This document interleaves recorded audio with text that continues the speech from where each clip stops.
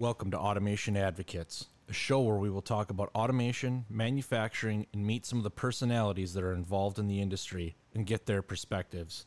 We hope you enjoy listening as much as we enjoy creating. Thanks, and here's the show. Welcome back. This will be episode 20. 2-0. Justin, Sarah, Charlie, we're all here again. But we've got more friends from to Kansas back. City. Yes. Shout out to Cliff and Kelly from Smart Warehousing. How you doing, Cliff? Hey, I'm doing well. Good morning. How's it going with the crew? Super. Good. Super. Happy to have you Friday here. morning. Yeah. Always awesome. So Go ahead. I was going to say, you know, we talked a little bit before, so I've got an unfair advantage of knowing a little bit here, but give us the super high level preview of what smart warehousing is, and we're talking about a company, not necessarily just a trend or a term, right? So give us kind of that little bit of that flavor of what you guys are up to, and we'll dig in a little deeper. Right. So Smart Warehousing, we're a third-party logistics company. Been around for 21 years. This month is actually our 21st birthday. Founded by Carl Wassinger. And we've traditionally been in the warehousing and 3PL business, but recently we started to make the transition towards becoming a technology company. And we're building a platform that we're going to start to sell to our customers that offers, effortless visibility and has some really, really good. It solves a lot of problems for a lot of supply chain leadership. And that's really the transition that we're making. And we're also developing our own products to harden within our warehouses, within our warehousing network that we will then provide to our other customers. So when you guys started as a logistics provider, did you have a different platform, or did you kind of, the company said, hey, we're going to roll our own? And I asked that knowing, like, on the MES side, the SCADA side, where we live most of the time in factory floors, you hear a lot of customers start out like, we built our own in VB6, right? And then it kind of becomes this thing over time. Is that kind of what you guys started out as, or did you see a problem to what you had and went, we have to do better? That's exactly what happened. Carl started the company and then as we got more and more complex and got more and more warehouses, there was a recognition that we needed a system to support the fulfillment lifecycle, right? So we started to build and piece together and stitch together pieces of a WMS. So we have a proprietary WMS that we utilize to run all of our warehouses. And then it got to a point where we realized that, and that's a more recent transition, where we realized, like, hey, we need to revamp this and bring this to the next level. And that's really the latest push for technology that we've been building out as of late, with integrations with various pieces of automation, preparing out our, what we're calling the vendor marketplace, and really pushing us into the future, into the cloud, and then offering that platform to others who also need WMS and a visibility platform into supply chain. Excellent. So is it a hardware and a software solution, Cliff, that you guys are bringing to the market? We bring software with hardware integrations pre-baked. Okay. Can you give an example to that? Are you using like an IO Link platform, or, I mean, how far out into the hardware space do you get? That's my background, is hardware games. All right. So in terms of integrations with automation providers, there are different protocols that we can utilize based upon the vendor themselves. We have socket connections. We have JSON REST integrations that we utilize as well. So it's really vendor agnostic. It really depends on the vendor. Thank you. Yeah, It really depends on the vendor, and we provide those integrations, and then we provide those integrations to them. We harden that within our warehouses, and then we sell that to our customers. And is it fair to say that the majority of the solutions that you help integrate are something that you've already kind of tested in-house before you go outside? Exactly, yeah. Good. You eat your own dog food. Exactly. Yeah, good deal. Well, in looking at your website, I know there were a couple of statistics that kind of jumped out, right? It was 99.7% on-time shipping and 99.8% accuracy. What kind of contributes to those sorts of rates? Because I think that seems pretty darn good, right? Like that's exceptional. Yeah, it's industry leading, and we want to take that to the next level and then provide that for not only our own internal warehouses but any fulfillment company, right? So what contributes to that is one of the things that one of my key tenants and a part of my domain is what I call effortless visibility, right? So if you can see the status of any order, the status of inventory at any point in time, then that gives you the ability to understand what's going on within your fulfillment network, right? And then another layer on top of that is we're developing machine learning models based upon these key data points and KPIs that can preemptively tell you like, hey, you're going to have an issue here in a couple of days, in a couple of hours, or whatever. And then also instant alerts and notifications within the fulfillment network. That helps us achieve our high inventory accuracy and high on-time delivery. And one of those issues that you kind of predict, or you're going to stock out of something, or you're going to have a conveyor failure. I mean, what level of preventative or uptime maintenance or visibility you're providing? All of that, or some of it? Gotcha. So we're focused mainly on the fulfillment side, but yep. when it comes to automation, right? You have your MTBF, right? Yep. For pieces of equipment that would typically be supplied by the vendor or the master PLC. Yep. We communicate that information, and we definitely have the channels to communicate that from the automation itself into our alerts and notification system. Super. And I know we talked about some of the interaction with things like AMRs and being able to, make sure that two people aren't headed to pick the same object, right? And yeah. Charlie's favorite time of the year is inventory, just for those at home playing along. He loves when he's locked in that warehouse for 3 days, counting individual screws and light bulbs. I'm hiring it out this year. I'm going to have two random strangers show up so I can be in Breckenridge. Yeah. You don't like cycle counting? No, I think it's stupid. Plus, it's the slowest week of the year, and you make me come home for that? Like, come on, man. I'm already 8 hours away. This year, I'm going to be in Kansas City, and then I'm like, wow, why don't I just blast west for the Rockies? I'll look you up, Cliff. All right. So when you talk about effortless, and I think about, let's talk about our day jobs, right, which is factory automation and its machine building, distribution, right? Yep. So Charlie's got a warehouse, and I don't know how many square feet. It's big enough, right? Yeah. And there's bins and stuff all over. Is there savings potentially in kind of that inventory tracking as you use one of these, WMS systems as well? Does that help us get closer to correct easier? Of course. So I guess more rudimentary style inventory tracking systems are using probably Excel or paper. But when you start to migrate over into a WMS, you really have a system of record that's always up to date. And then one of the benefits of the system that we're building is it's an event-based architecture. That means that we don't only just have the latest state.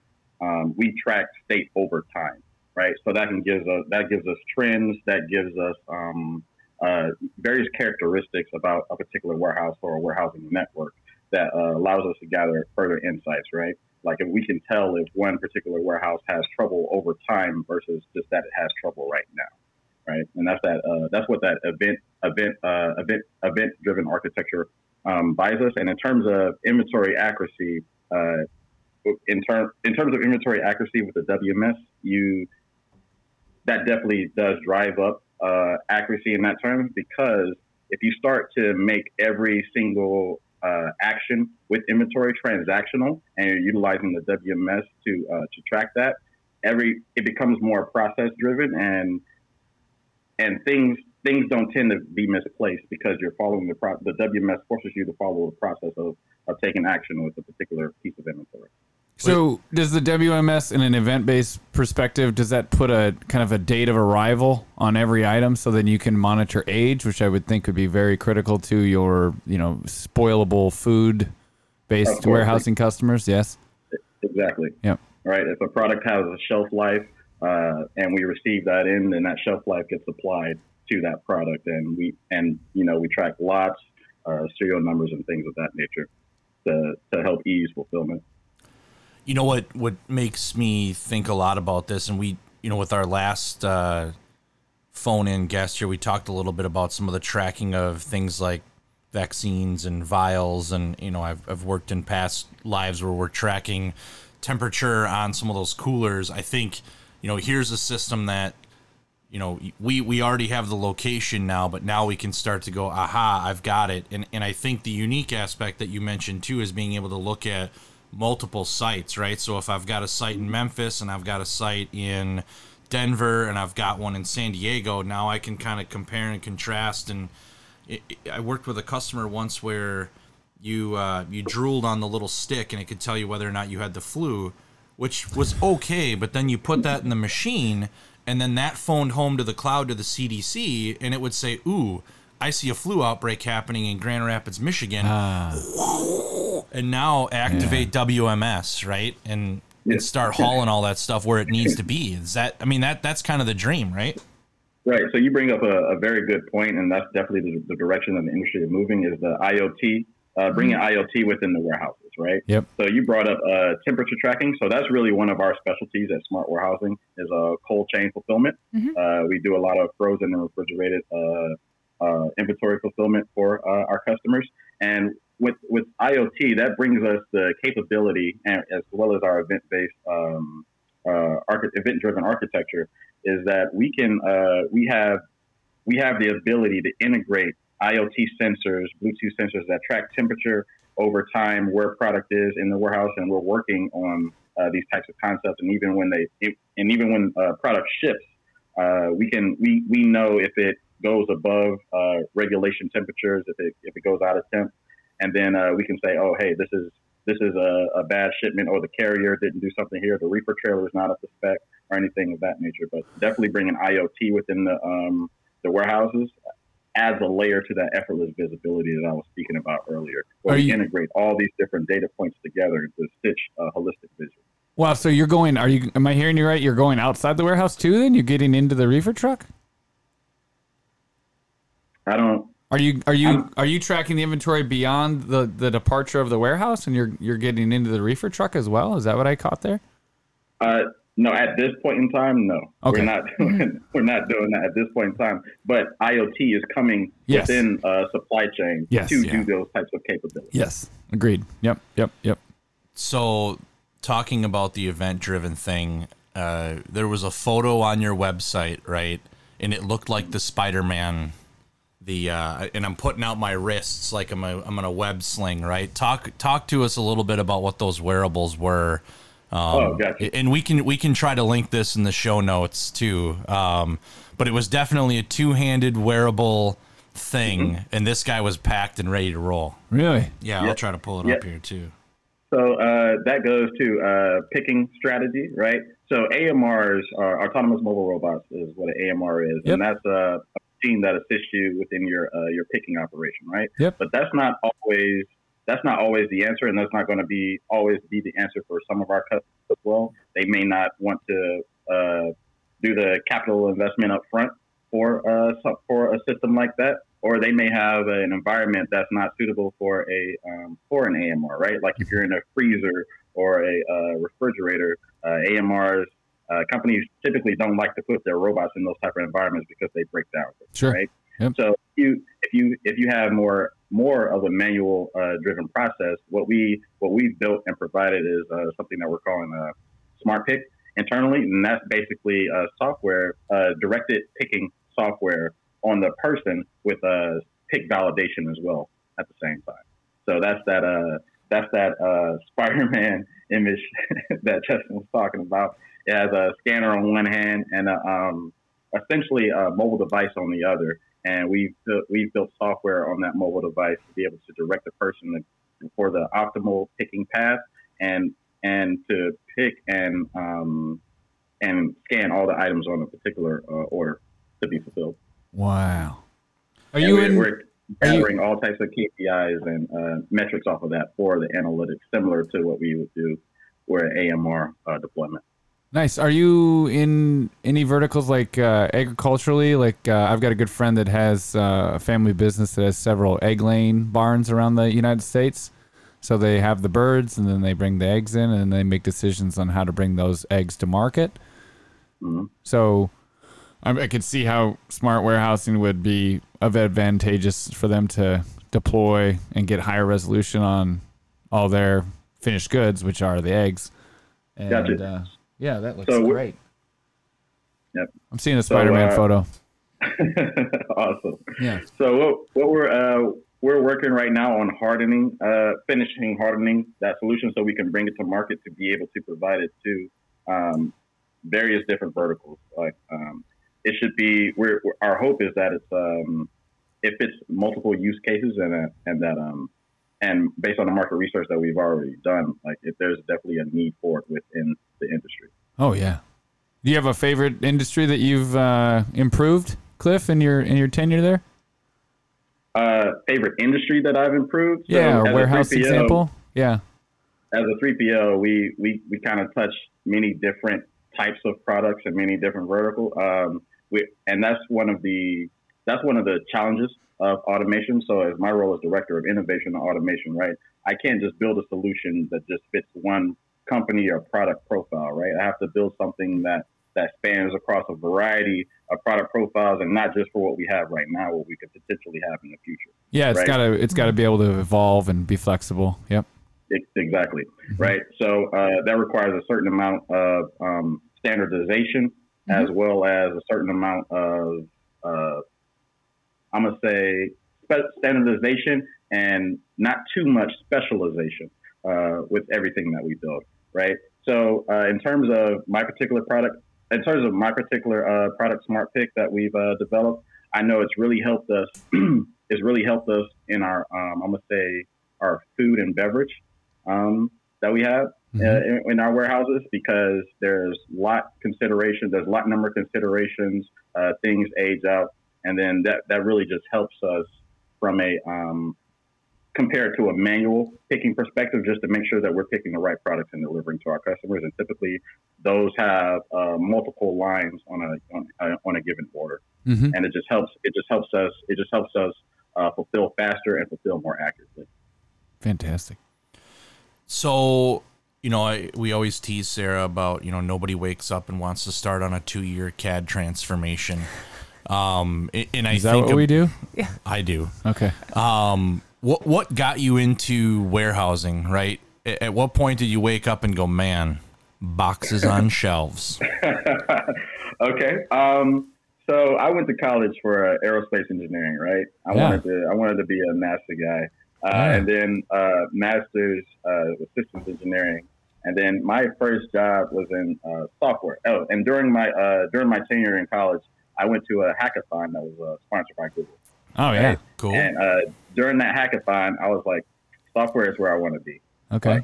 It really just resonated with me, and Google, that whole experience, they sponsored it. They provided we got to see a lot of cool tech, and and I got to interact with a lot of the folks that worked there. And I was like, yep, this is it for me. Like, I like this compared to some of the things I saw in the aerospace industry. It just seemed more vibrant at the time. Yeah.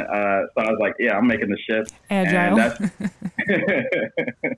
And that's just pretty. And I mean, it's working like Fortran. Fortran wasn't my favorite language either, right? And that's pretty rampant. Man, that's pretty rampant. That's pretty rampant over there in aerospace. But I decided to make the transition there, and then I ended up getting a job with a software company that supported.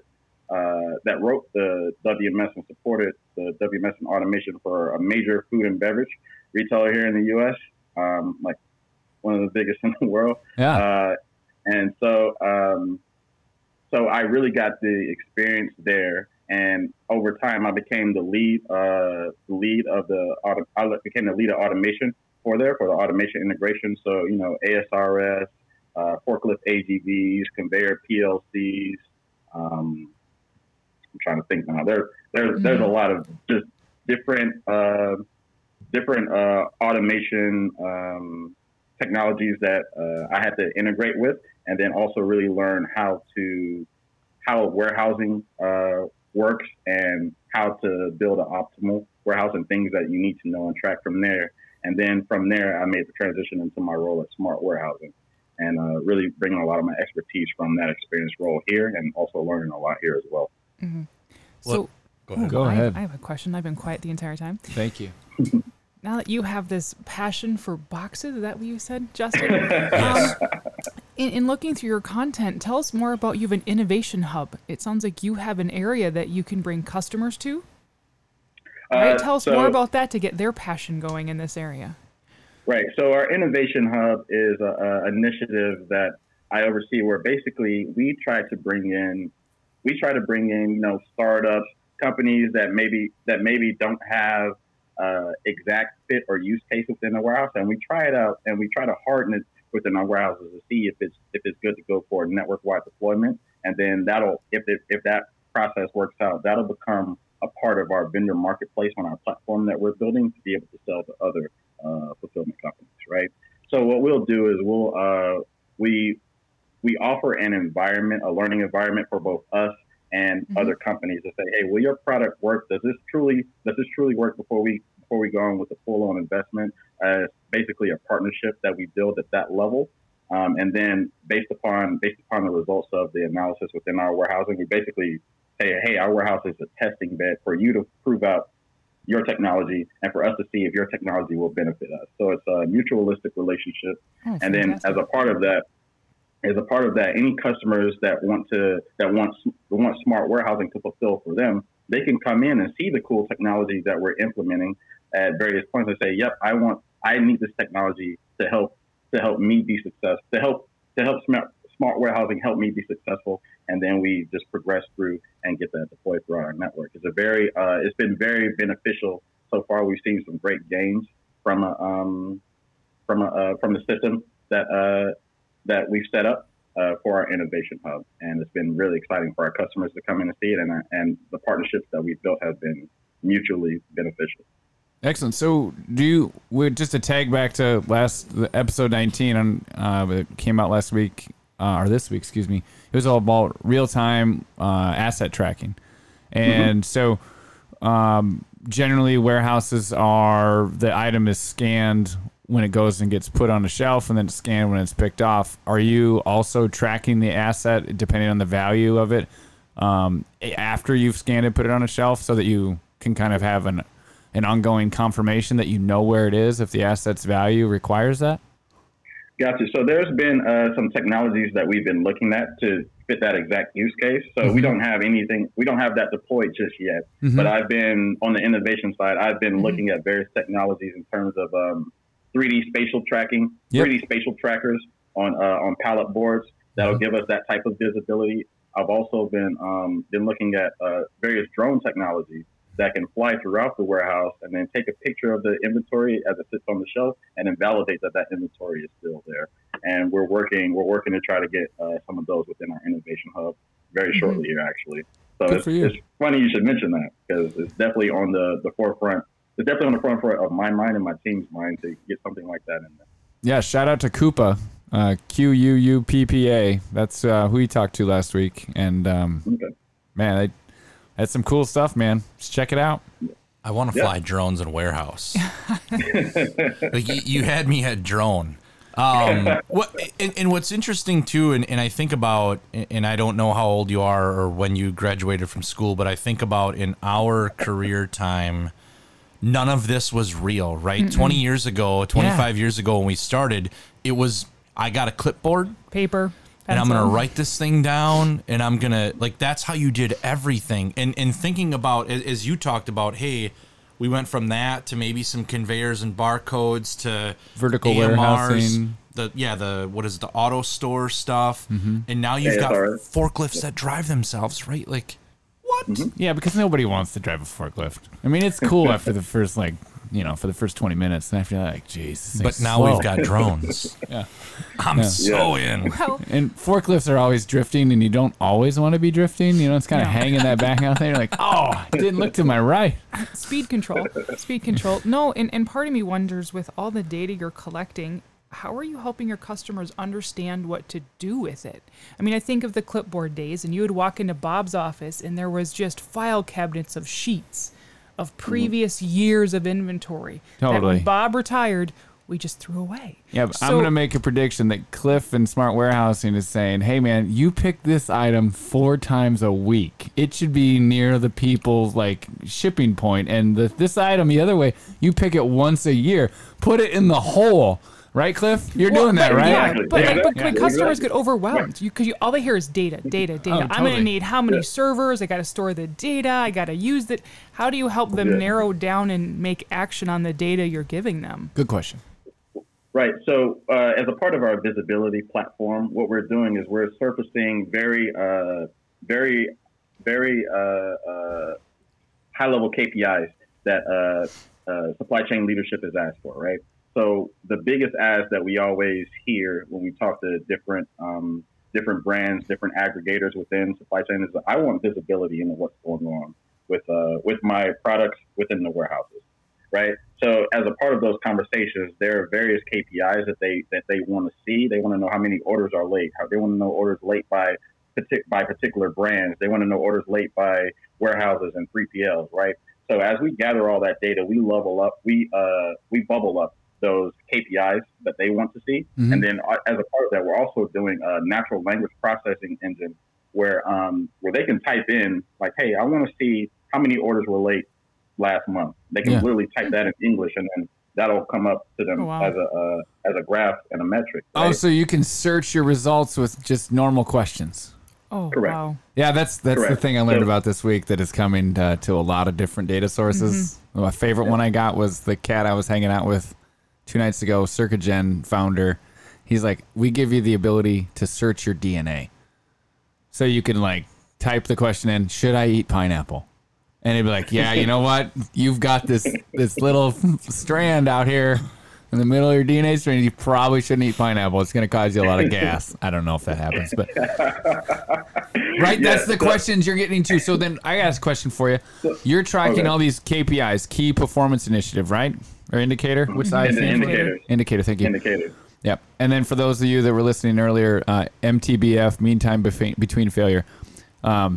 We got to help out Henry out in Kansas City, who doesn't always play with automation. Anyway, Gotcha. So Cliff, are you also correlating the amount of steps warehouse employee number 1 takes versus warehouse employee number 34 over the same shift so that you can either optimize their routing as well? I mean, you're in our meetings, I swear, man.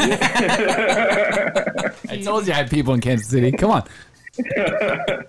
So yes, so with the mobile devices that we were talking about earlier, we track a lot of different data points. So one being steps, another being scan efficiency. So what that gives us is, so we know the locations where we're directing folks to go. Like a heat map.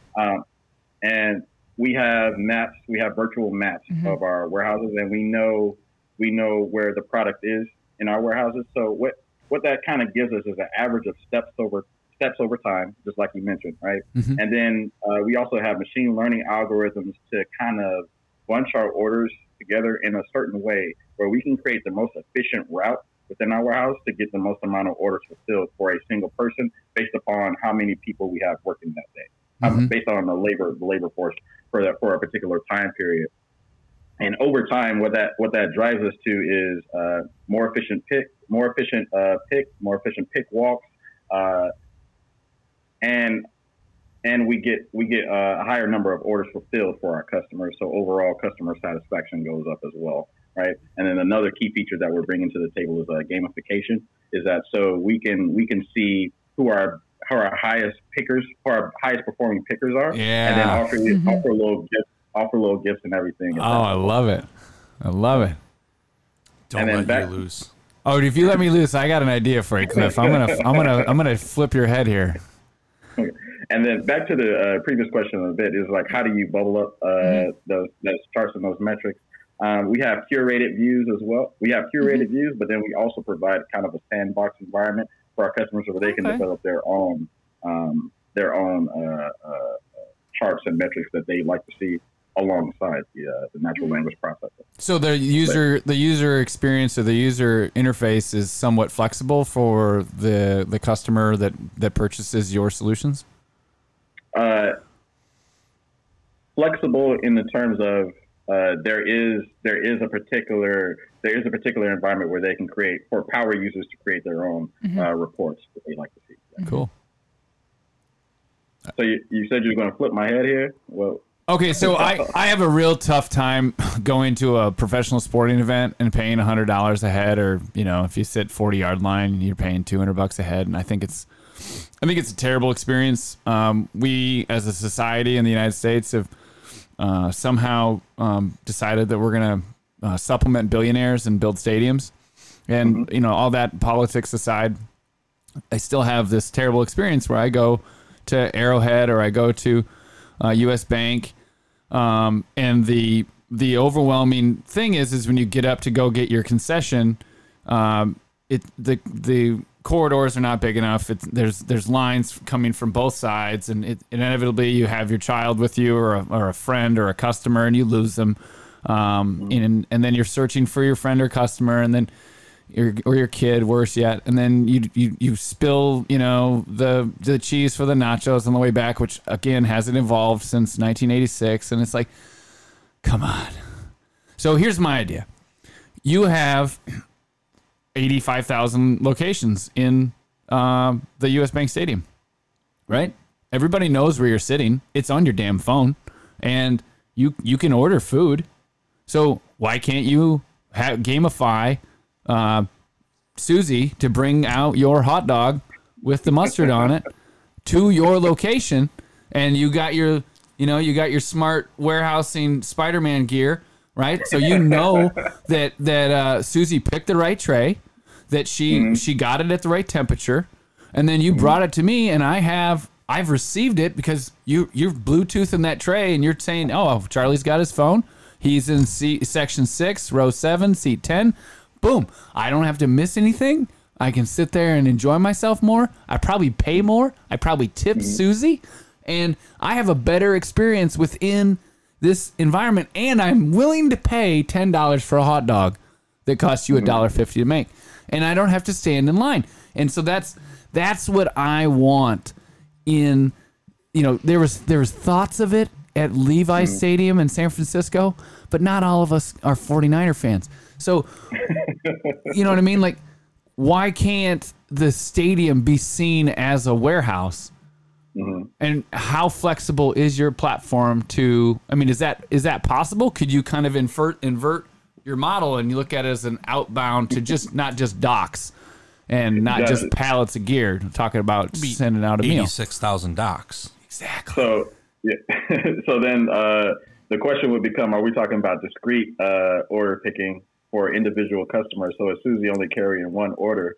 If that's the case, then folks are going to be waiting for a while to get their orders, right? Or is she batching those and doing those in waves where she's bringing orders for 20 people at a time? Yeah, right? She's going to section 6 and 7. They're right next door to each other, and she's just passing food down and forth. You know what I mean? Gotcha. No, that definitely can be digitized, right? And that seems like a good idea at the forefront. It's just in practice, I've seen a lot of automation concepts. Not a lot. I've seen a bit of automation concepts that theoretically sound good, but in practice were less efficient than theorized, right? Sure. So it just got to be. I think that the idea has merit. Just got to be solid about how you go about implementing that. Oh, totally. And maybe you just roll it out to the premium seats. If you're sitting between the 40s, then you can get automated delivery. Isn't that club level? Dude, club level. They don't even have it at club level. Even get a drone to drop it off, right? Exactly. Don't they have the blimp at the hockey games that drops the? No, I met this cat from. I met this cat at this innovation summit this past week. I should have his name in front of me, but I don't. He has a drone, no moving parts. It just uses electrons to create lift, kind of like satellites do. That's fake. It's not fake. So it sounds like an ion engine, which is what a lot of deep aerospace background. See, aerospace man here. Cliff just validated me. You guys are naysayers. Where's my propeller? It has to be. Justin's like, no. Those are typically very, very low thrust to start off, and then they increase over time. So in the vacuum of space, it starts off very slow and then goes faster and faster and faster, and can last for a long amount of time because you have it's not greedy with the propellant, right? Correct. So, but on Earth, here on the surface on Earth, in Earth's atmosphere, I haven't seen that. That sounds very, very interesting. I'd be very interested to see that. Yeah, I'll send you some info after the show. I'll find it. It's in my suitcase. Okay. Yeah. It'd be fun to chat about it. Yeah. Yeah, I'm intrigued now. All right. So maybe the direct to seat is a stretch, but one of the things, and I think this probably I don't think it is because he's gamified it, and if you gamify something and then you offer incentive in terms of cash, those self-interests are going to align. People are going to be. It's going to be bringing back the guy who used to throw the peanuts at Fenway. Like, have you ever been to Fenway? Mm-hmm. No. Dude, at Fenway, the peanut guy has an arm equal to probably the third baseman. I mean, I've seen him gap sections. Have you ever been to the Appleton Timber Rattlers, the minor league baseball team? No. So Appleton's in eastern Wisconsin. Of course we haven't. Yeah. Probably about 1,500 seats, give or take. As you drive past the stadium, they advertise a bratwurst cannon. Oh. Yeah, there you go. Who needs T-shirts when you can load up a bratwurst and give that a... Open your mouth and we'll hit it. But back to the stadium seats. I'm assuming you guys are getting hit up all the time for direct-to-consumer stuff, right? Whether that's from right out of your 3PL or from a major CPG, right? Like, that's the trend. How do I order... I think about snacks.com, right? PepsiCo. I want my Doritos, my Cheetos, a thing of Diet Pepsi, and some Mountain Dew because that's awesome. It feels like the same thing. Are you guys addressing that direct to consumer pretty heavy? Yeah. So what we're doing is what the industry as a whole is doing as well is moving towards the micro fulfillment center model, the MFC model, to get high velocity products closer to consumers. So to cut down on delivery time and last mile delivery time and last mile delivery cost, right? So what that requires though is a lot of data to be able to make those decisions about which products need to go where to satisfy the customers, and then also what product profile makes sense, right? Because if the product's too big and you can only fit like 10 within a warehouse space within a warehouse pallet rack, then maybe that doesn't make sense as much sense, right? To move that product. But yes, we are working on that model, on the micro fulfillment center model, to get our products closer to our end consumers. But we also do direct to consumer fulfillment for our customers as well today. But we're trying to make that even better than where it is right now.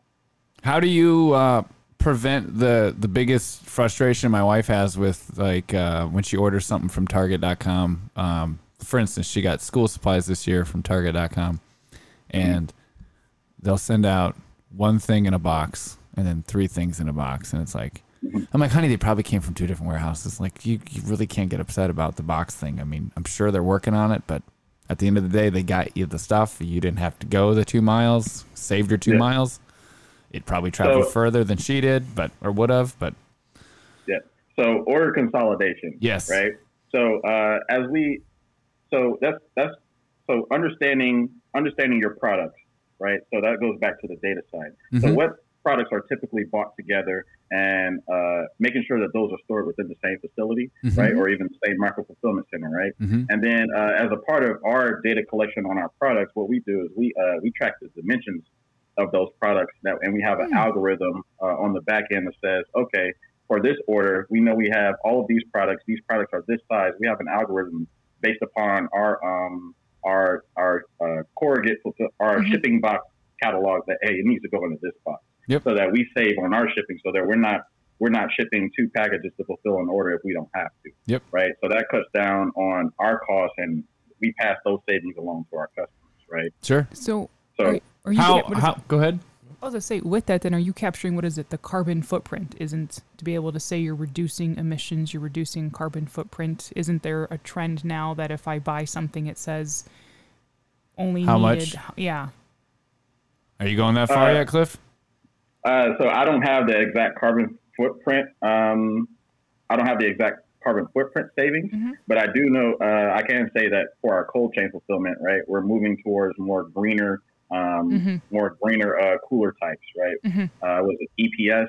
We're moving away from EPS into more greener styles of maintaining temp for our frozen and refrigerated products.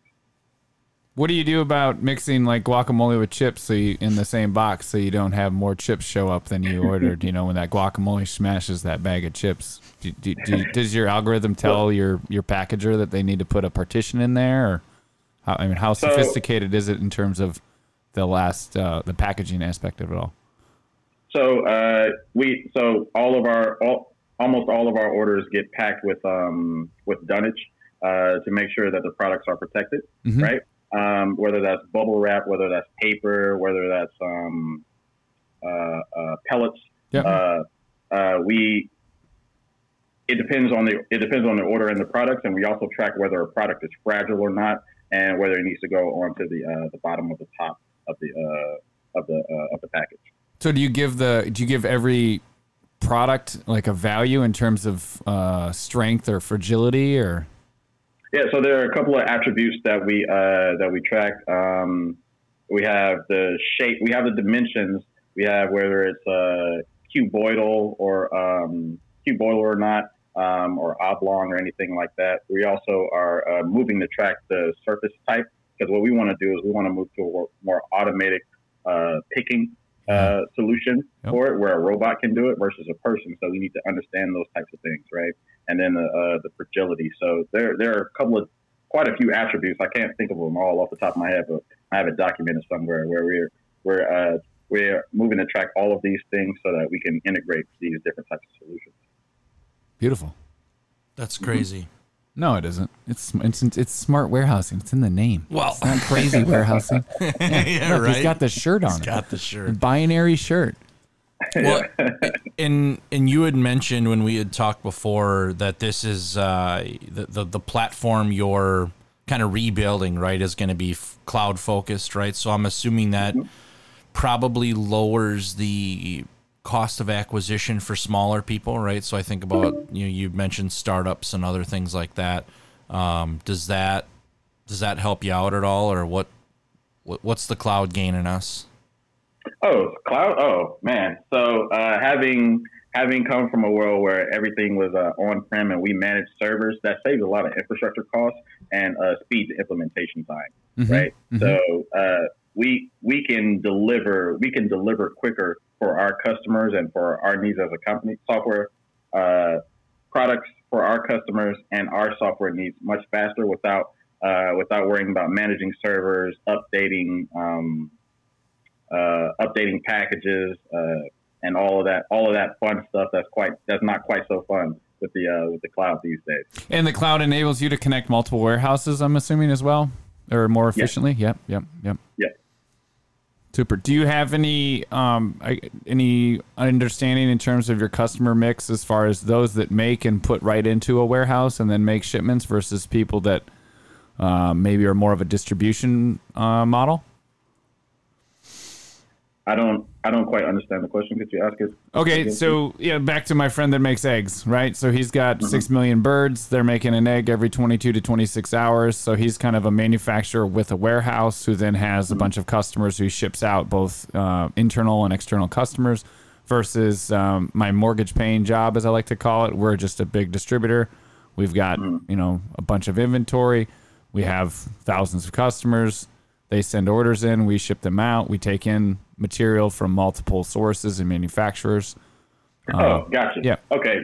Yeah. So we do both, right? Yep. So direct from manufacturers, or we take direct from multiple manufacturers for a given brand or aggregator, right? And then we also work with smaller shops who are just their own manufacturer, and then we do their fulfillment for them. right? Excellent. So we do it all. Yep. We take fulfillment off your hands and then get the products where they need to be. Fantastic. Cool. Sarah, what do you want to play with? Anything Clifton's got for you? Do you guys want to get into your argument about barbecue yet? You promised that. I've been really waiting. Well, I feel like Kansas City's right on the dividing line. It's Yeah, but Clifton, you're not from Kansas City initially, right? No, I'm from Florida. Yeah, so you've got a hybrid palate, I'm guessing. I thought I knew barbecue. I thought I knew enough, and I've been all over the country just doing the various automation installments. And I gotta say, Kansas City is up there when it comes to barbecue. Yeah, shout out to the local pig and all the other folks there in Kansas City. Do you have a favorite in Kansas City? Jack Stack. Jack Stack is my favorite right now. Those burn-ins and those baby backs. I every time I'm up there, I travel up there probably about once a month to meet with my team and have various meetings, and I make sure to hit that spot every time with some potato salad and baked beans. Nice. That was the first place I had burnt ends as well, and after that, I was like, game over. It's it. Yeah. Yeah, you're right. Cool. I've tried a couple of barbecue spots in other places, another renowned barbecue specialist, and I think Kansas City comes on top. Really, even over. I mean, there's a lot of spray going out about how great Austin is for all their competitive barbecue, and then I mean, you can't go wrong with Memphis or Nashville either. Mm-hmm.